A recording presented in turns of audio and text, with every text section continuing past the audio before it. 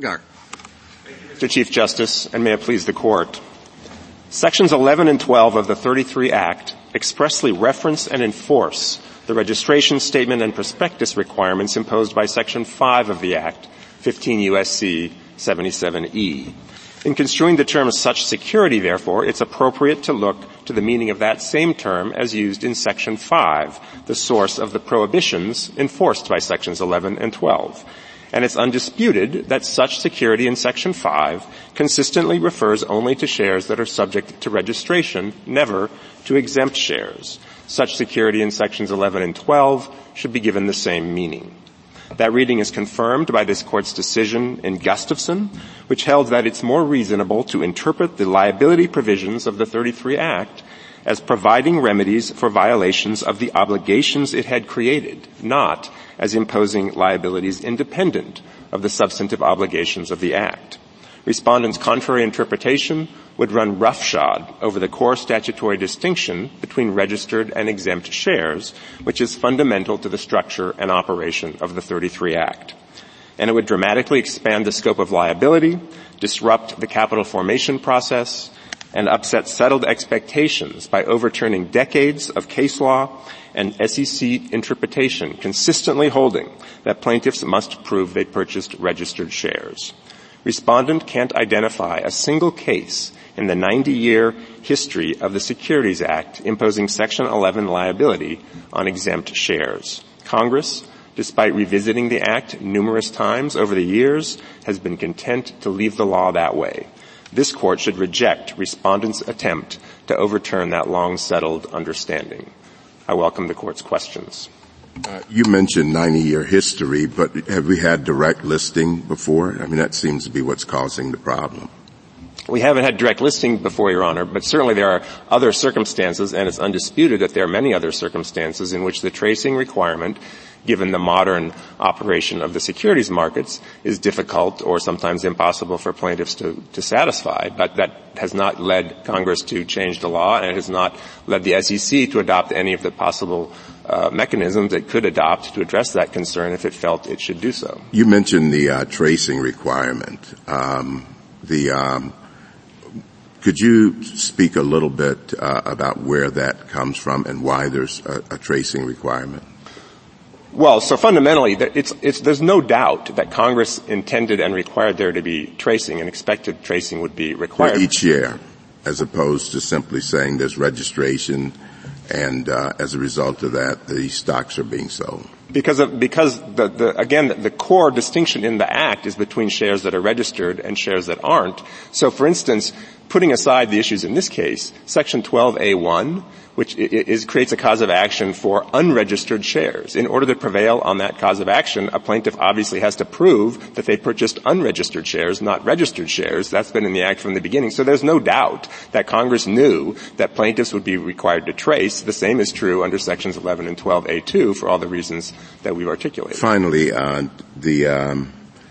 why do you think that 11 and 12 rise and fall together?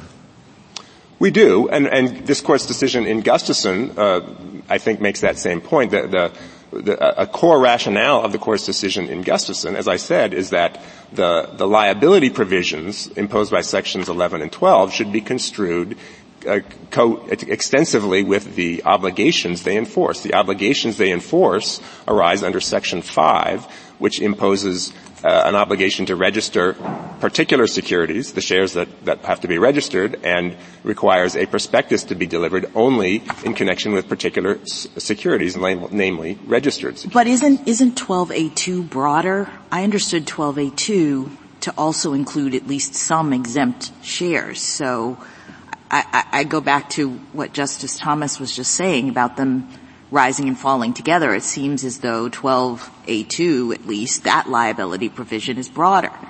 You're correct, Your Honor, in that Section 12A2 expressly brings back into the scope of liability certain categories of exempt shares, namely those exempted by Section 3, which exempts particular classes of securities from other obligations of the Act. So under Section 12A2, Congress specifically spoke to the question of which exempt shares should be subjected to liability. Right, but doesn't that undermine your sort of broader point that all of the liability that Congress was thinking about with respect to Sections 11 and 12 run to registered shares? I mean, we have a discussion in 12 that, as you say, points to certain exempt shares and, I think, preserves liability with respect to those. So, well, it does, again, because Congress explicitly said so. But importantly, the parenthetical that brings Section 3 exempt shares back into the scope of liability under Section 12A2 refers only to Section 3, not to Section 4. And this Court in Gustafson relied on that distinction. It said that silence, that congressional silence with respect to Section 4, as opposed to the congressional reference to Section 3, must be given effect. But why would it need it to have mentioned Section 4? On Section 3, it needed to do that because it's Section 12 itself states that it applies to most securities exempt under Section 3. But Section 4 really exempts only certain transactions. Correct. Not all unregistered, only certain transactions that are unregistered. Correct. So it seems to me that the negative of Section 4 is if it's not mentioned, it's covered by 12. Well, this Court in Gustafson expressly addressed that question and said exactly the opposite. That the important distinction is that what the Court was saying in Gustafson. No, but Gustafson was dealing with what the prospective had to contain. It wasn't dealing with this question of what the meaning of by means of a prospectus has to say.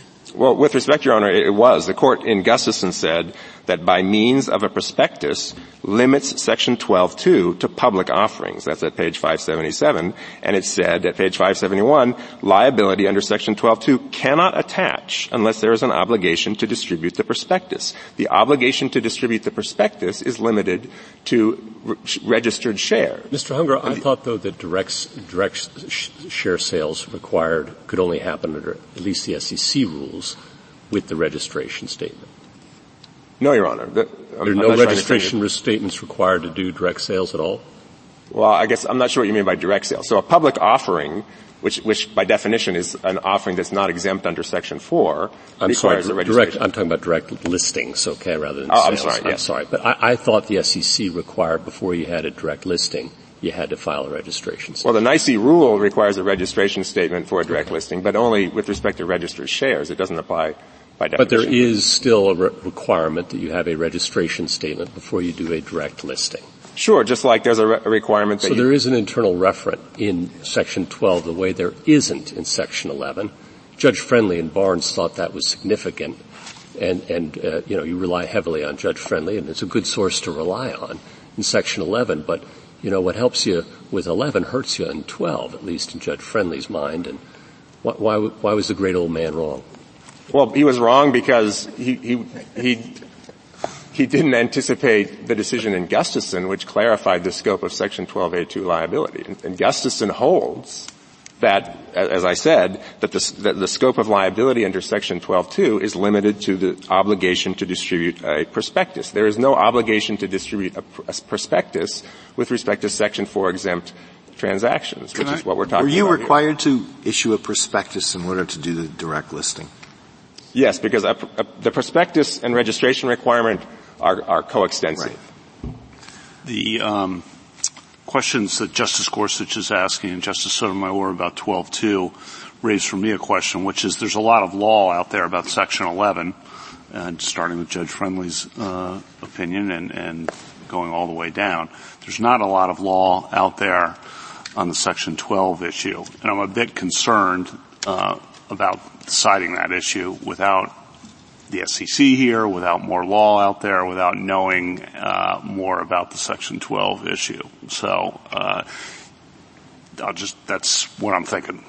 Your Honor, the Section 12 issue has not come up very much because of the limitations on Section 12 in other respects, I think. But this Court's decision in Gustafson... Could you explain that when you have a moment? I don't want to take you away from... Why hasn't the Section 12 issue come up? Okay. So take it now. Okay, yeah. I think so. There have been some cases, and the cases since Don't forget mine. There have been some cases, and the cases since Gustafson have agreed with our position, as I understand it, but it's not a lot of cases. And previous to Gustafson, when Section 12 has the privity requirement, which in many jurisdictions imposes a substantial limitation, the district court in this case took a different approach.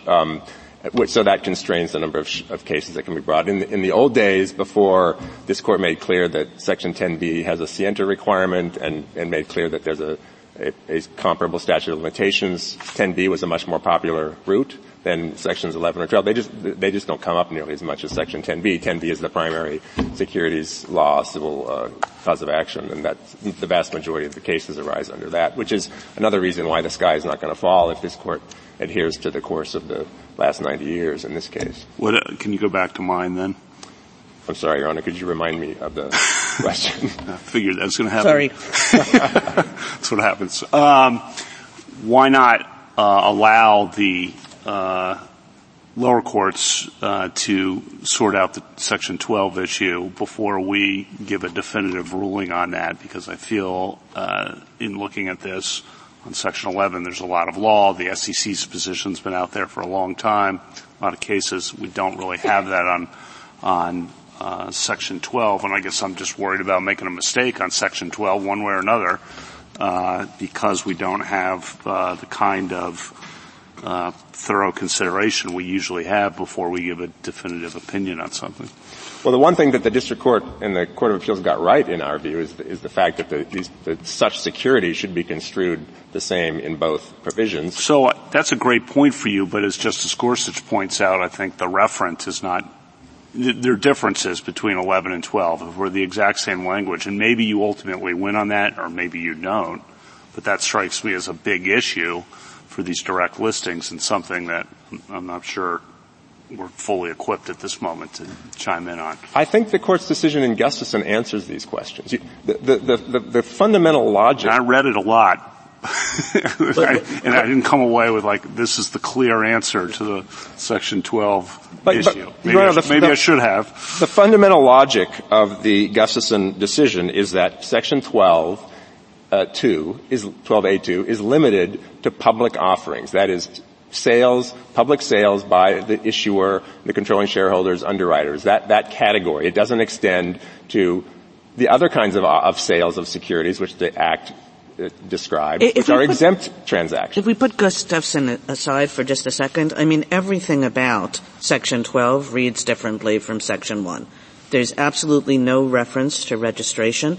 The such security language does not refer back to registration in any way. It talks about prospectuses, but it also talks about oral communications, which suggests that it's broader than the registration context. And, it has the specific exemption. So there's really nothing in Section 12 that makes it like Section 11.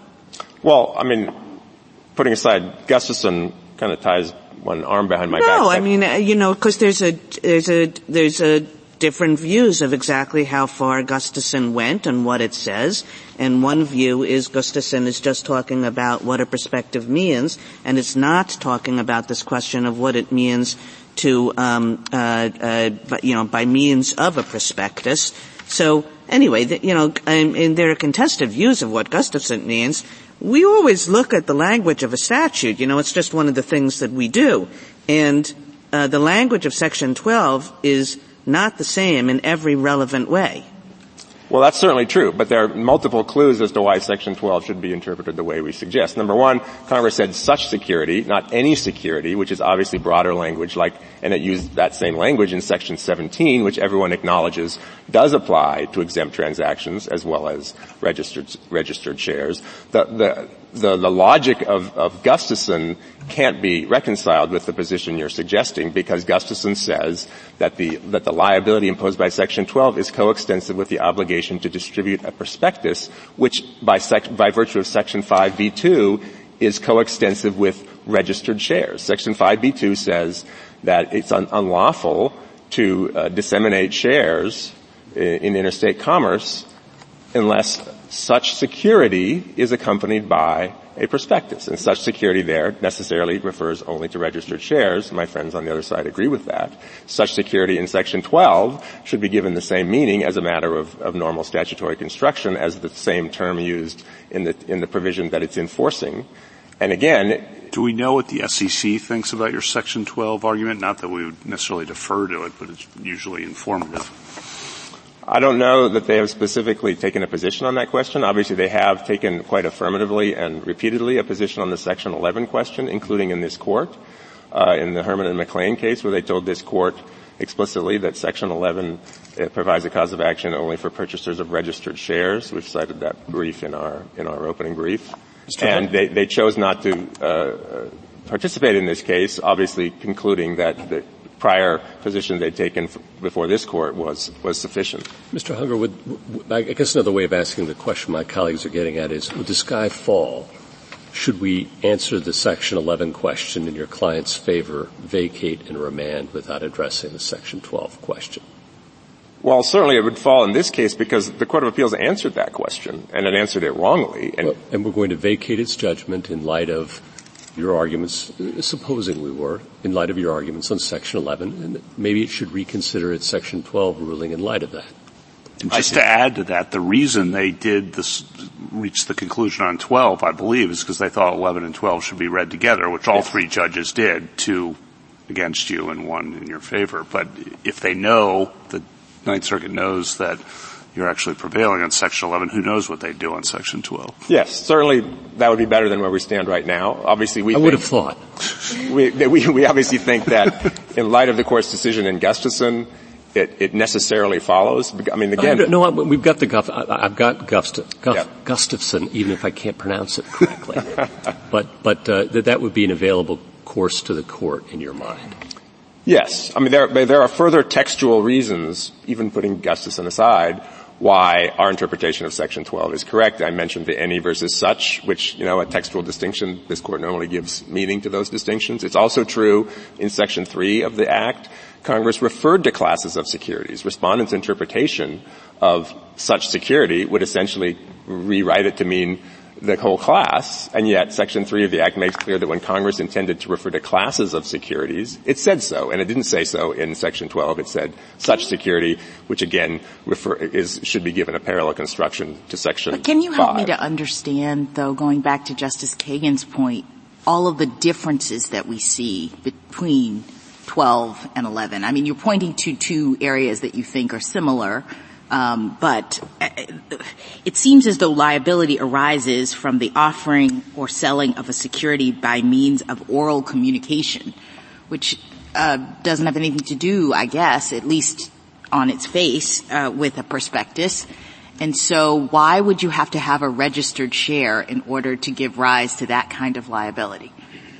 Well, this Court said in Gustafson that oral communication has been construed to be given that appears together with prospectus, and in a statute where the structure makes clear that what a prospectus is and when it's obligated to be distributed, that oral statement has to be understood as a reference to the prospectus. That's something along the lines of the prospectus referring to the contents of the prospectus. All right, so even in a situation where you have a prospectus, my understanding was that a prospectus is part of a registration statement, but I suppose it could also be separate. Am I right about that? Like it's a separate document. It's a separate document that is physically part of. So the registration statement contains the prospectus that doesn't have all the final information. The final prospectus is filed separately, but it's incorporated as part of the registration statement. So yes, it's part of the registration statement, but you could hand someone a prospectus that doesn't have the full registration statement. And in that situation where you hand someone a prospectus and this prospectus has misleading or at least arguably misleading information, your view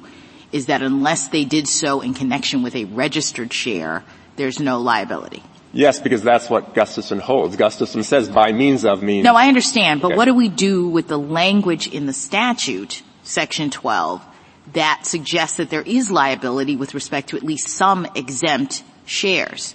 I guess I can't if you were right that registration was sort of the core requirement of liability under 12A, how do we have a 12A that applies on its face to some exemptions?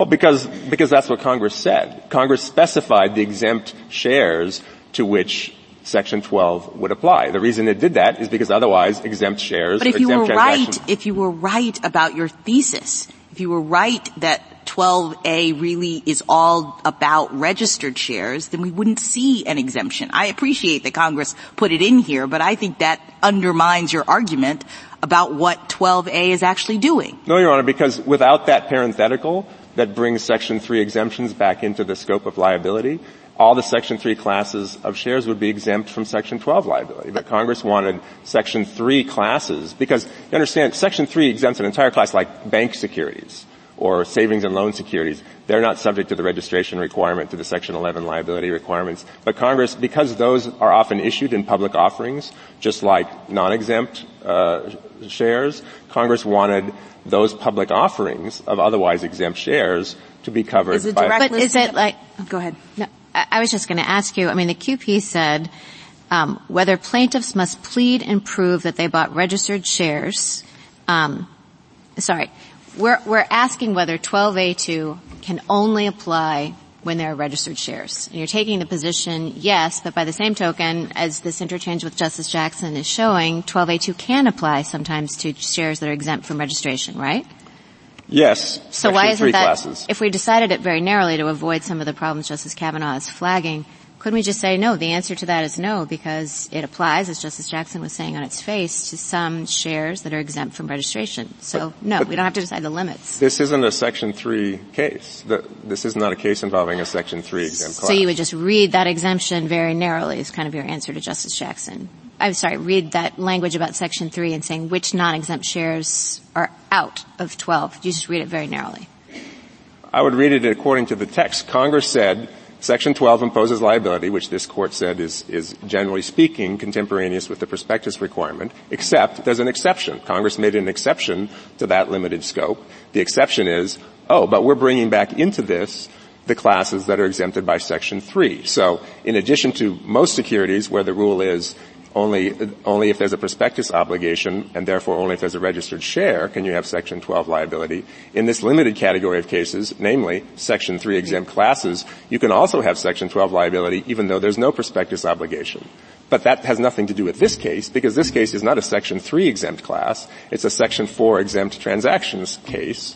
And Congress did not say, and we also want Section 4 exempt transactions to be covered by Section 12. And that makes perfect sense because Section 4 exempt transactions by definition are not public offerings. That's why they're exempt under Section 4. That's what the Gustafson Court said in explaining why Section 12, putting aside the Section 3 exception, Section 12 is limited to public offerings, that is, offerings that are not exempted by Section 4. Can I ask you a question about Section 11? The former SEC officials' amicus brief suggests that they expected that in a direct listing, the registration statement would cover all the securities, all the shares, and they say that your position would essentially transform the 33 Act into an opt-out regime for direct listings, and that we shouldn't do that, and that was contrary to the SEC's expectation when they tackled this issue. You just want to respond to that? Yes, Your Honor. That's clearly wrong for multiple reasons. In the first place, the SEC approved the registration in this state, in this case, and indeed allowed it to take effect in advance of the normal time frame after reviewing it. The registration makes very clear at page 235 of the Ninth Circuit excerpt of record that in addition to the 118 million registered shares being made available, there are already 165 million exempt shares free to trade under the SEC's own rule that addresses the Section 4 exemption. So it's perfectly clear the SEC knew there would be additional exempt shares that weren't being registered that would trade and already were free to trade even before the direct listing. Beyond that, the SEC in 2020 in the order that's discussed in the briefs where it approved the most recent version of the NYSE direct listing rule, a commentator raised concerns about Section 11 liability in the direct listing context. They said, it's really hard to prove Section 11 liability in the direct listing context because it's hard to trace.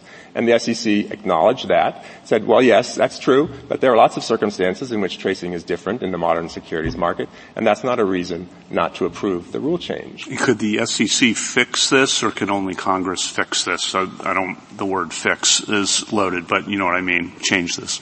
Yes, the SEC could fix this, and if I may, I'd like to finish my answer to the previous question, sure. Because this is important. This conclusively demonstrates that the argument on the other side that direct listings were supposed to require exempt shares to be registered is just wrong. It would have made no sense for the SEC to be talking about the difficulty of tracing in the direct listing context if the SEC thought that exempt shares had to be registered in a direct listing. There would be no tracing problem if direct shares had to be registered in a direct listing. So obviously the SEC knew and understood and expected that exempt shares would not be registered in a direct listing. The SEC and the amicus brief by Chairman Clayton of the SEC, who was the chairman at the time that order was issued, and Professor Grunfest identifies a number of things the SEC could do to address this if they thought it was a problem. They have chosen not to do any of those things to date. They have the power to do it. And the law and business professor's brief also suggests that a recent regulatory change after this case, the creation of the consolidated audit trail, may facilitate tracing in the future. That remains to be litigated. But again, the SEC has ample authority to address this if they think it's a problem. Thank you, Mr. Hungar. You indicated that the reason the SEC wasn't here because they obviously adhered to the prior position that they had expressed. Do you have any evidence for that? No, Your Honor, but we think that's a reasonable inference, since if they had wanted this Court to be aware that they had a different position, I would think they would have told the Court. Justice Thomas? One small question. How would you go about proving which shares are registered in a trade like this?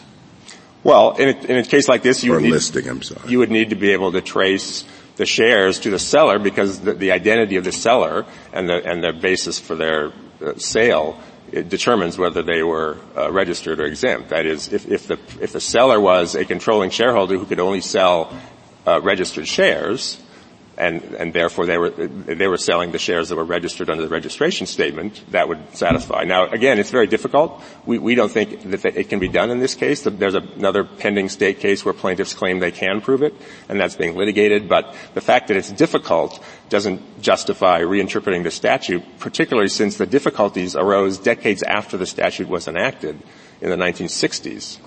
Thank you. Justice Alito? Justice Sotomayor? You're asking us on Section 11 to reverse the judgment below. But respondent is asking us to vacate and remand so that they can have an opportunity to prove tracing. You're basically arguing, I think, that they waive that. Isn't waiver always an issue that we let the court below decide? I don't know that you always it's a question of forfeiture here, not only in the courts below, but also in this court. They didn't raise in their brief in opposition any claim that, oh, by the way. Well, I think they do when they say vacate and remand and let us do it. But Your Honor, normally this court doesn't reach issues or take account of issues that were forfeited even in this court. Again, we said in our petition. But it wasn't forfeited in this court. They said, give us a chance to prove we can. Under Rule 15, Your Honor, they forfeited it by not saying. I'm not going to fight any longer with you on that. I was intrigued by some amici suggesting that we adopt a burden-shifting framework. As I understand that what's happening here is that these direct listing mechanisms are being touted and advanced in order to avoid having any tracing of direct listings of public offerings. And so if we were concerned about that, it did seem to me that the burden shifting idea made some sense. You are purposely avoiding a public offering to avoid having to sell only registered stock during a locked up period.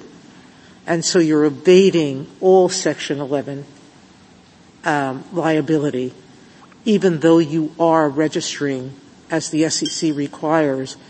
You're issuing a registration statement before you can issue any stock whatsoever. So I guess my question to you is, shouldn't we be leaving open that question? on the burden shifting, and why shouldn't we?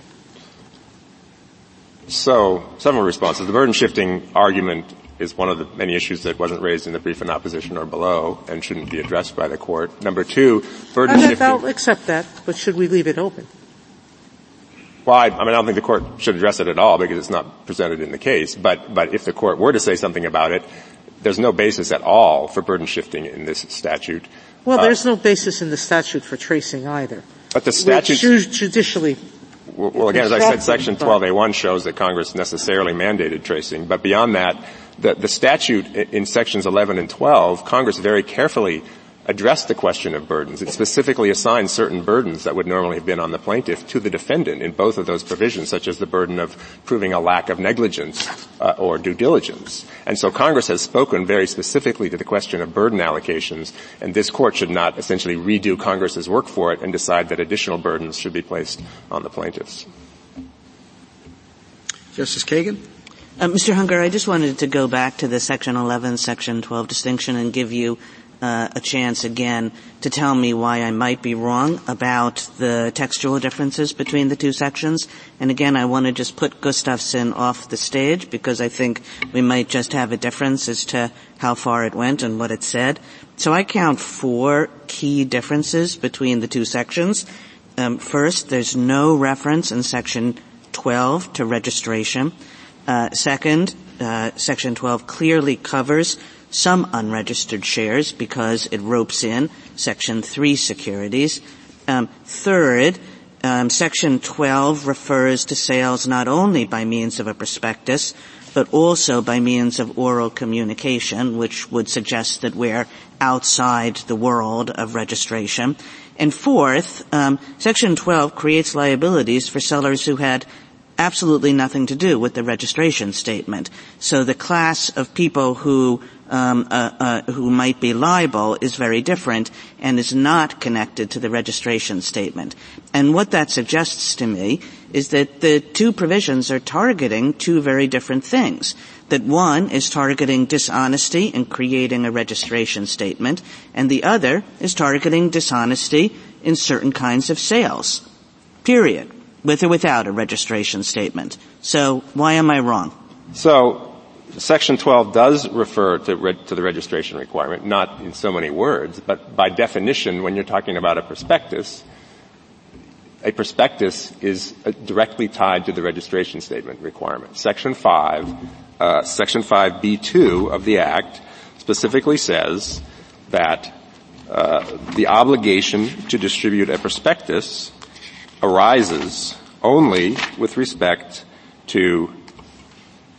I think that was my number 3. It says prospectus or oral communications. So we're clearly dealing in a world here in which it might be a prospectus or it might be something else. Well, I'm trying to take them one at a time, Your Honor. The argument that Section 12 doesn't refer to a prospectus to the registration requirement is incorrect because liability is predicated, at least with respect to the first part of the liability provision, on the prospectus requirement.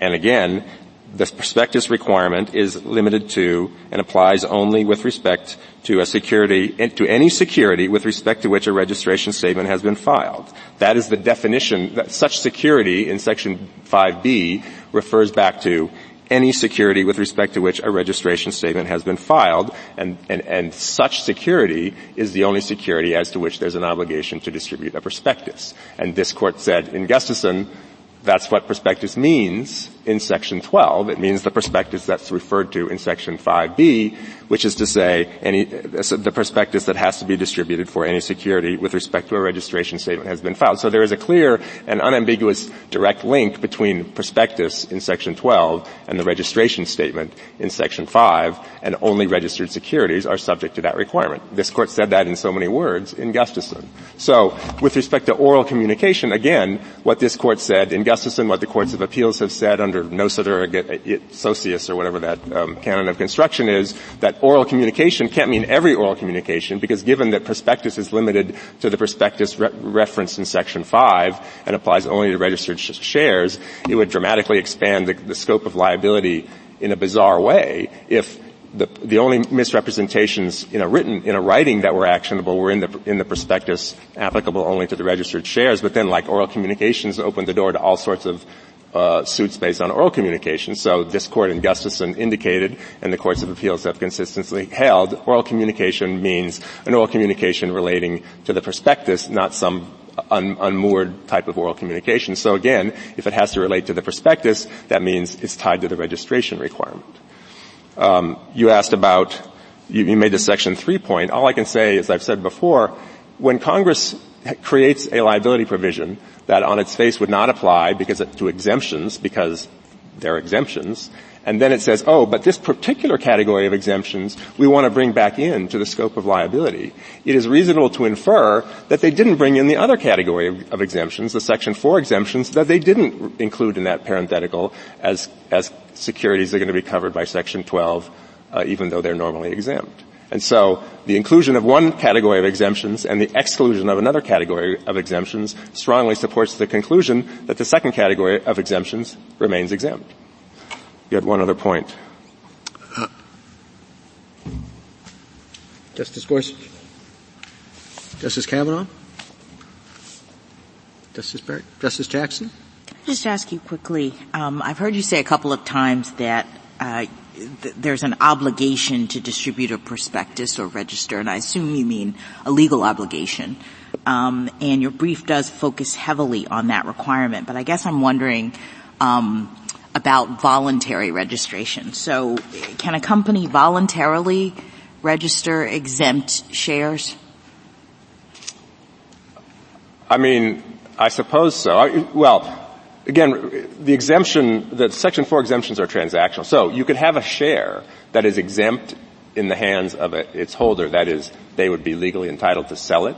But they might choose to have it registered and ask the company to register it along with, say, a registered offering of other shares. And isn't that what's happening in the direct listing context to some degree? No, Your Honor. No. Why? Because they're not registered. They're not, and the shareholders aren't asking. To be clear, some shareholders did register their shares. Those are registered shares. They had to register those shares in order to sell them because they were subject to restrictions. Other shareholders... But they started off being exempt. I thought the direct listing, the whole pool started off being exempt, and then we had registration as part of it, and some of those shares were designated as being registered as part of the direct listing. Not quite, Your Honor. Okay. Again, and it's confusing because the Section 4 exemptions are transactional. So, before the direct listing, there were certain large shareholders or affiliates of the corporation who owned shares. They had obtained those shares from the corporation in an exempt transaction for that transfer from the corporation to that initial category of, officers, directors, major shareholders. All right. So those were exempt. But they weren't exempt in the sense that there were restrictions on their ability to sell them. Because they're in that category, or officers, directors, affiliates of the corporation, they could not sell those shares publicly without registering them. Okay. And therefore, in the direct listing, they registered those shares in order to sell them. But other people who were not affiliates, low-level employees, say, who might have gotten a few shares as part of an employee stock option program or something, they are not subject to the same restrictions because they're not affiliates of the company, and under the SEC's rules determining who is exempt and who isn't exempt, they were entitled to sell their shares publicly even before the direct listing. And without registering them? Correct, without registering, and they remained entitled to do that after the direct listing. So the ones who registered them, do you concede that Section 11 liability attached at that point? Those are registered shares, and therefore Section 11 applies to those shares, yes. Thank you. Thank you, counsel.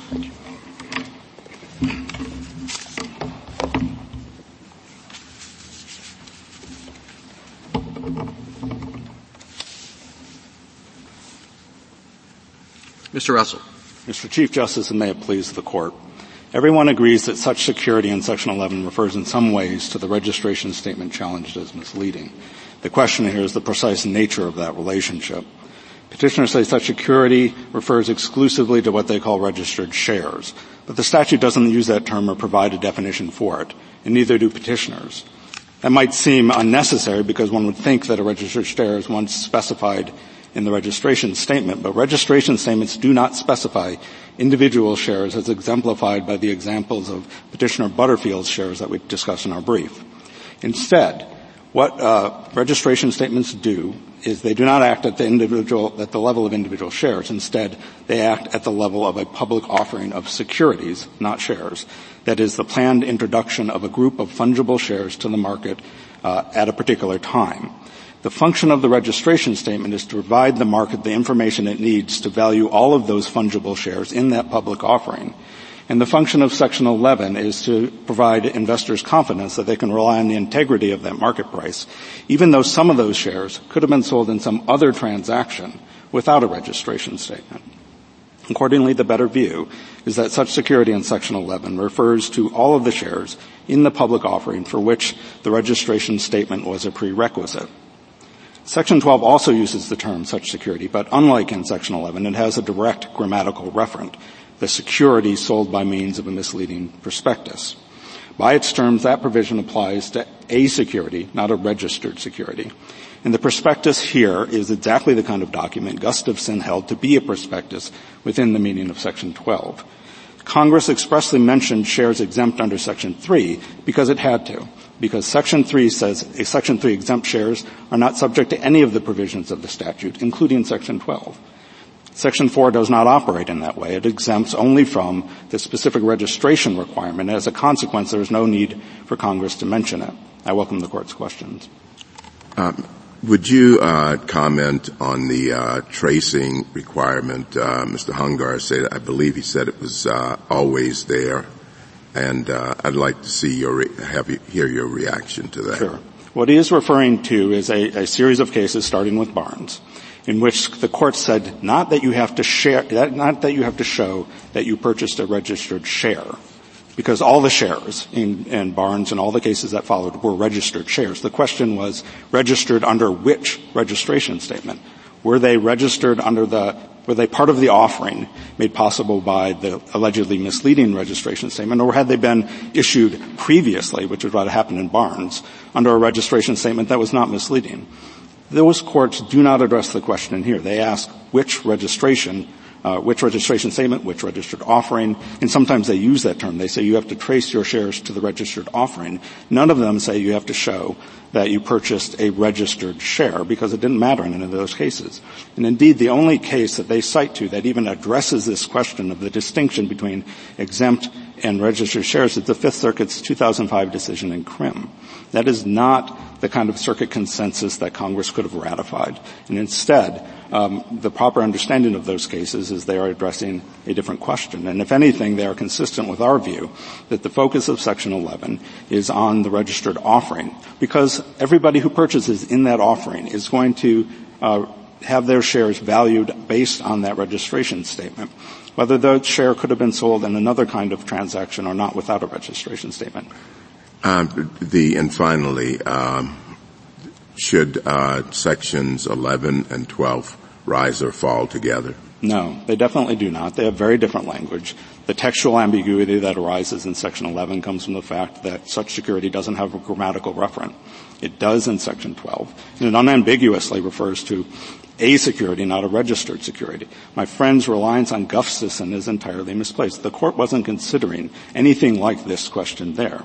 It was asking the relatively straightforward question of what is a prospectus, and it held that a prospectus is this formal kind of document that gets filed with a registration statement, not, provisions of a contract in a private transaction. Of course, this is not a private transaction. This is Slack's initial public offering. They issued billions of shares to the public for the first time, or they sold billions of dollars worth of shares to the public for the first time here. It is a core thing that the 33 Act is designed to regulate.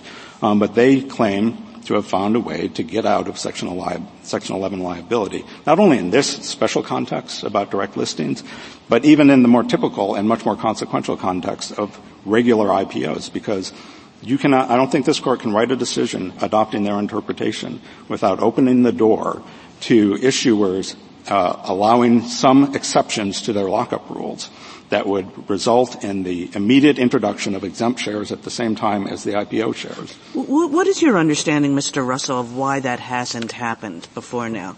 Because I would think if this is a unsettled question, somebody would have tested exactly that.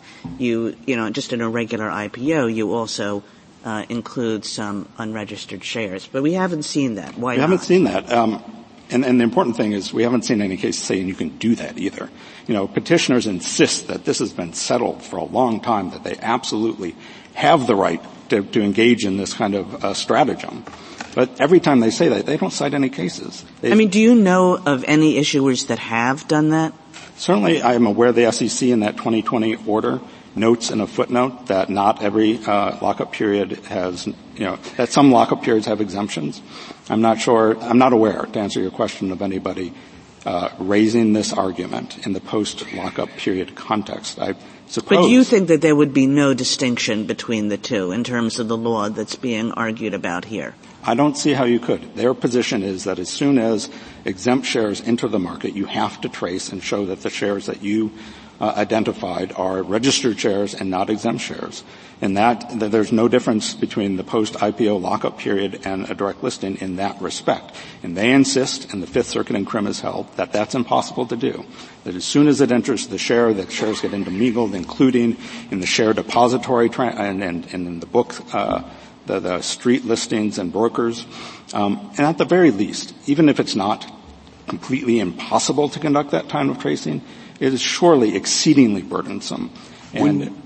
Keep going. Sorry. Exceedingly burdensome not only for the parties, but also for the courts and the juries who are going to have to determine the registration status of perhaps millions of individual shares of stocks, and on the third parties who will be subject to discovery, the brokers, the share depositories, in order to engage in this exercise. One of the things that's said on the other side in the amicus briefs, I think, is that you have a problem going the other direction from the status quo, that in a typical IPO, the issuer's liability ends with the end of the lockup period. But your theory, if we were to accept it in Section 11 cases, would allow liability to go on even after the lockup period. So two things about that. I think there are things that they can do to cut the liability off. But they don't cite any cases for the proposition that they get to cut the liability off either. And they certainly don't cite any cases. But that would be just the premise. That would be a big change from the status quo in IPOs, right? They have not established that is the general rule in IPOs, that you get to cut off that liability in that way. It may be the practice in some lower courts. It is not. There's no circuit consensus about that, and certainly this court hasn't held. But seeing a lot of suits that we're not seeing, kind of to Justice Kavanaugh's point. The cases where people are including the post-lockup IPOs, shares in them. Yeah. I don't know. Nobody has cited this court cases one way or the other about that body of cases. I will say what issuers can do. Maybe it's because people think they can't bring them. It seems kind of, to Justice Kavanaugh's point, the status quo is that after the lockup period ends, these suits don't go forward. Two things about that. One thing, I think, even on our view of the statute, that an issuer can do is withdraw the registration statement at the end of the lockup period. Slack did something similar in this case. After 90 days, they withdrew the registration statement. And so that provides them that kind of protection. The difference between that solution and what they're proposing is that if you adopt their view, they don't only cut off liability after the end of the lockup period, they can, simply by having a limited exception to the lockup period on day one, eliminate all liability altogether, including for all the shares in the IPO, because as soon as they let a single share, exempt share, onto the market, which they can easily do, it doesn't harm their interests of the underwriters because they don't have to let enough in that's going to affect the share price. As soon as they let in even a small number of shares, we've got this intermingling that they say requires tracing that they say is impossible to do, and the Fifth Circuit has agreed. They've been a little bit careful about how hard they think tracing is in this court, but you can rest assured that if this court issues a decision in their favor, they are going to be arguing to the lower courts that you need to adopt the position in Crim, and then we'll be at the end of it. And let me ask you: if we find tracing is required, then we should do what they want, reverse, because you can't prove tracing? No, I think you should leave it to the lower court. It is true, we pled in our complaint that the shares were traceable, but we did say during the briefing that if what that means is we have to show the exemption status of every share that my client purchased, we couldn't do that. And I think you can just leave it up to the lower courts to say whether that precludes us from being able to take advantage of the additional briefing. Because I was seeing the numbers. You could prove that a certain percentage of your stock had to be registered, correct? I certainly think we can meet the Iqbal and Twombly standard right. by showing that it is not only plausible but virtually certain that my client purchased some registered shares. And I think that's all you have to do to establish standing. Everything else is a damages question. Can I ask about your Section 11 argument? Because I thought I understood you to say in your brief that such securities include shares that the registration statement allows to be sold, but not if the registration statement merely informs the share's valuation. Is that your position, and how do you draw that line, or where does it come from? No, I don't. I apologize if we gave that impression. Okay. Our position is that, look, Section 11 is agnostic to why you have a registration statement. Okay. The point of Section 11 is once there's a registration statement, all the shares in the public offering that required that registration statement in order to go forward are going to be valued on the basis of that registration statement. And it is completely understandable that Congress would have then said that everybody who buys shares that are based on a price that is inflated or deflated because of a misstatement should have a remedy. So does it matter? My understanding in this particular case is that the direct listing itself registered certain shares or said that some subset of all the shares that were going on the market would be registered and others weren't. So what do we do with that fact in light of your argument? I think one of the benefits of our arguments is it gets away from this question of having to look at a registration statement and say which shares are registered and which aren't. In our view, so long as the shares were part of a public offering for which a registration statement was required. No, I understand that, but don't you have to persuade us that that's what Congress intended with respect to Section 11? And so why is it that you can have a world in which the registration statement speaks to certain shares as registered and certain as not, and under your view still all of them implicate Section 11? So two responses to that. One is, I think, a premise of your question is that registration statements identify specifically identifiable shares, and that's not the case. So if you look at the Slack registration statement here and look at the shares of CEO Butterfield, they say he has 41 million shares and he's registering 11 million of them. There's no way you can tell from that registration statement which are the 11 million and which are the 30 million that aren't registered. Yet they would have my client have to prove, even though we know for sure, if he paid $40 directly to Mr. Butterfield and got a share, he could not tell whether that share was registered under this registration statement or not. And that's because registration statements pave the way for public offerings. They do not register individual shares. Oh, he can't. The reason he can't is because the statute says such security. I mean, that's the big hurdle for you to get over. I don't think unless your argument is, and I'm not dismissing it in any sense, but it's simply a practicality argument. You say that Congress must have intended everybody to be able to sue and that we should not be too punctilious about looking at such and such security. No, we acknowledge such security requires a relationship with the registration statement. My point I was just making is that they have this idea of what a registered share is, which in order to work requires registration statements to identify specific individual shares, and they don't.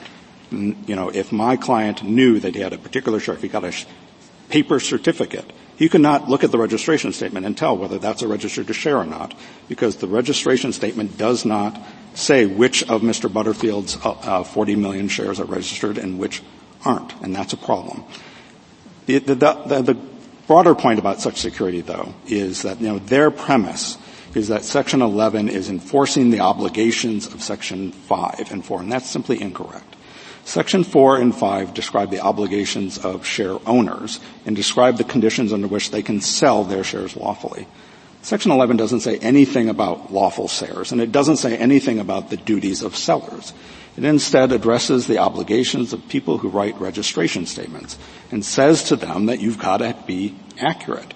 And then the question simply becomes what is the scope of the remedy provided when that doesn't happen? And we don't think that you can just transport a set of distinctions that were put into the statute to govern the obligations of sellers and when they can sell to that context. It makes perfect sense that Congress would have understood that a registration statement speaks to all of the valuation of all of the shares in the registered offering for which it would file, and it's going to injure everybody who purchases in that public offering. You spoke a few moments ago in the briefs too a bit about this traceability requirement under Section 11 as a standing question. And I just want to clear that up because I, for one, don't quite see it that way. It seems to me like it's part of the cause of action under Section 11, it doesn't go to the question of constitutional injury, and in fact. And so, yes, all you'd need to do is plead facts suggesting that you can trace, consistent with the Twickball standard, as my friends like to call it. And then you're off to the races, and it really just becomes a matter of damages, as I think you also alluded to. Is that's that right. right? I don't think anybody is saying that it's a matter of Article 3 standing. They use the phrase statutory standing. But I don't know that's any different than, part of the cause of action. The critical thing, though, is that it is not part of the cause of action that in order to get into the door and to proceed with the case, you've got to be able to show that the registration status of every share. I understand your position on that, but if we were to rule against you on what Section 11 means, it still would enable you to plead, and we're only at the 12b6 stage here, that there are traceable shares. Yes. And plausible facts suggesting some traceable shares. That's all that would be required. That is correct, and that's why, we think if you adopt their interpretation of Section 11, you should disavow any suggestion that they are entitled to affirmance of their motion to dismiss at this stage, because we surely satisfied Twickball or Can't we leave that to the Court of Appeals to decide whether it was forfeited or not?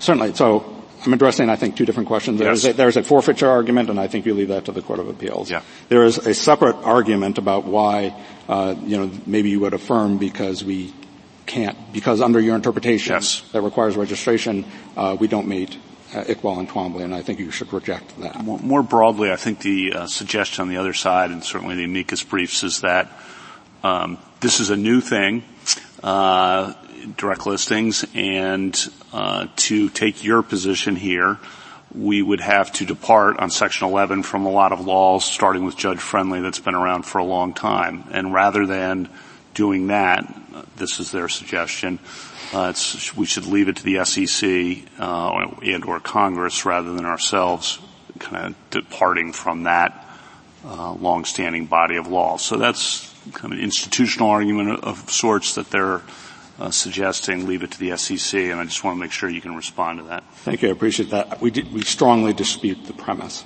The body of law that they are describing does not hold that plaintiffs have to show that every share they purchased was registered or not. The body of law that they are pointing to simply says you have to show that you purchased under the registered offering that was governed by the registration statement that you said was misleading, as opposed to issued under some registration statement a few years earlier that could have been entirely accurate. None of those cases decide the question presented here. Sometimes they use language about registered shares, but it doesn't matter. It didn't matter in that case because they weren't drawing a distinction between registered shares and exempt shares that were issued as part of a registered offering because it simply didn't matter in that case. If I could turn again to Section 12 for a moment. I do think that the plain language of the statute just directly answers the questions here. This is not at all surprising that Congress would say that if you use a misleading prospectus to sell a security, it doesn't matter whether you're using it to sell a registered security or an exempt security, it causes the same harm. And of course, in a case where you have an intermingling of exempt and what they call registered securities, anybody who is offering those securities for sale is going to make use of that prospectus because they have no way of knowing if they are offering and advertising and marketing registered shares or not, and in all likelihood the people are going to buy some of both. But the harm that Section 12, I apologize, is directed against surely arises whenever that prospectus is used to market securities in that way. And I don't understand any reason why my friends think that the parenthetical that references Section 3 was necessary in order to make clear that exempt shares are a security. Clearly, an exempt security is a security. If you were to lose on Section 11, I'm not saying you're going to, but if you did, the discussion we had earlier about leaving then Section 12 to the Court of Appeals, because I think you raised good arguments on Section 12. The other side raised good arguments about Gustafson. We don't have the SEC. We don't have a lot of case law. I'm speaking only for myself, a bit concerned about saying too much on Section 12 without more confidence about what we're doing. We are the respondents. We didn't want you to take either question. And we're happy for you to leave the status quo the way it is. I do think it is an entirely straightforward textual question. Well, and I do think if you're concerned about, I apologize. It's not. But anyway, keep going. Right. But I would say that, if you're concerned about getting this right without the benefit of the views of the SEC, you should consider digging the entire case, because I don't think, that the concerns that you have about the correctness of the parties' interpretations of Section 12, I think, arise with respect to Section 11 as well, because they are, again, the entire premise of their argument is that the world is divided into exempt shares and registered shares, and Section 11 applies, and exempt shares are exempt from essentially everything in the statute. Section 3 does do that. Section 3 identifies a body of shares that are exempt from nearly everything except Section 12 in the statute. Congress didn't do that for Section 4. Section 4 simply, as I said before, addresses when a certain shares can be sold and in certain kinds of transactions. It is not an overall status that it bestows on individual shares and exempts them from everything in the statute. It's odd that the SEC is not here. Mr. Hungar, given how they come in our other cases, Mr. Hungar suggests the reasonable inference on Section 11 is that they've stated their position before, but I just want you to give us your response to that. I have no idea why they're not here. But I can say with great confidence that the position they expressed before is not a position that directly translates to this case. They are simply they expressed the position that Barnes adopted, which is that you have to trace your shares that you purchased to the registered offering that was governed by the misleading registration statement, not to some other offering that may have had a perfectly fine registration statement. I have read some commentators suggesting that the SG is having trouble with this case and doesn't know what to do. Do you have any indication of that? They're not here. I'm sorry, I just don't know. They haven't. May not be the only one. I will say, there's this question of can Congress or the SEC fix this? Certainly, I think there would be something to fix, because again, the practical consequence of adopting petitioner's position, I think, is inevitably going to open the door to this stratagem of letting in a few exempt shares, even in traditional IPOs, and arguing that therefore you have to trace, and that's generally going to be impossible. In footnote 7 of your brief, you acknowledged that there is an argument that the SYSE rule requires that all securities sold in a direct listing be covered by the registration statement and presumably by the prospectus as well. But you acknowledge you waived that argument.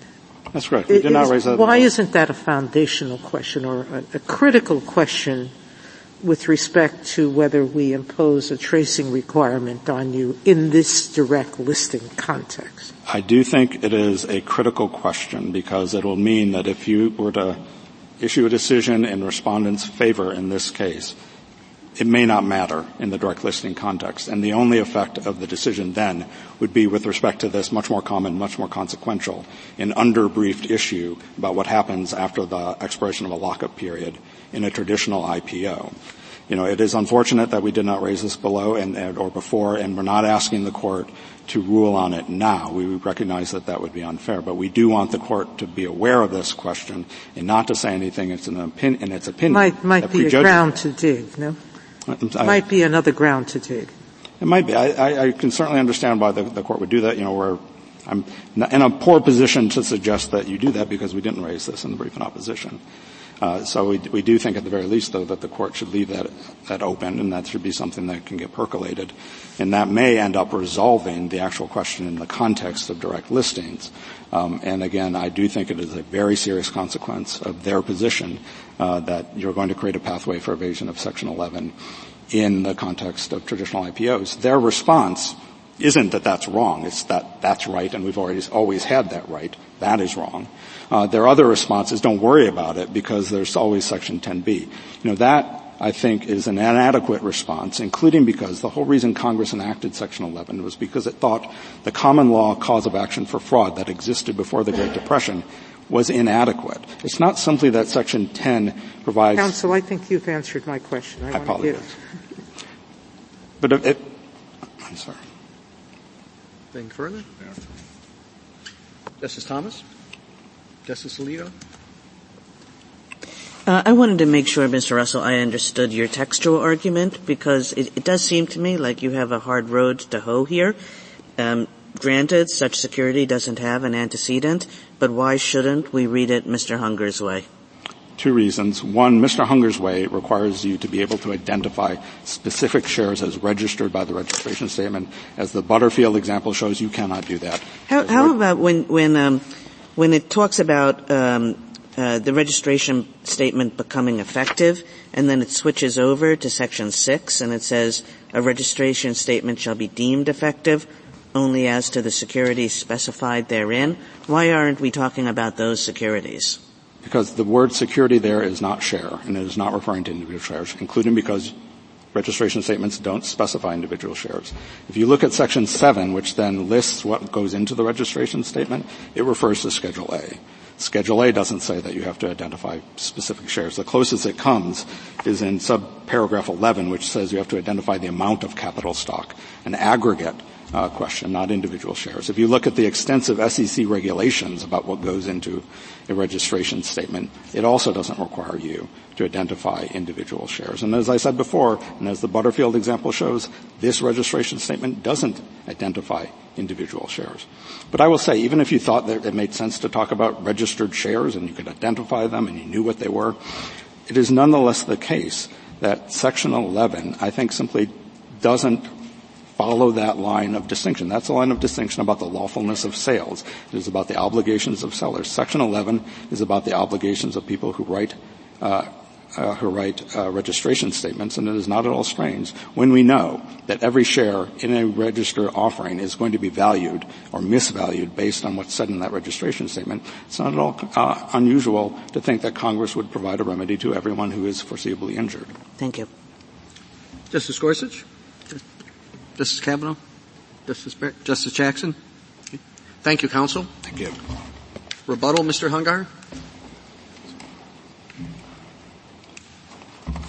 Thank you, Your Honor. Just a few brief points. First, some factual corrections. SLAC did not withdraw its registration statement. It merely withdrew it with respect to unsold shares. So the registration statement remained in effect, and under respondent's interpretation, there would be no end to the liability potential for companies that issue registration statements for the full 3-year period of the statute of repose, which would dramatically change the consensus.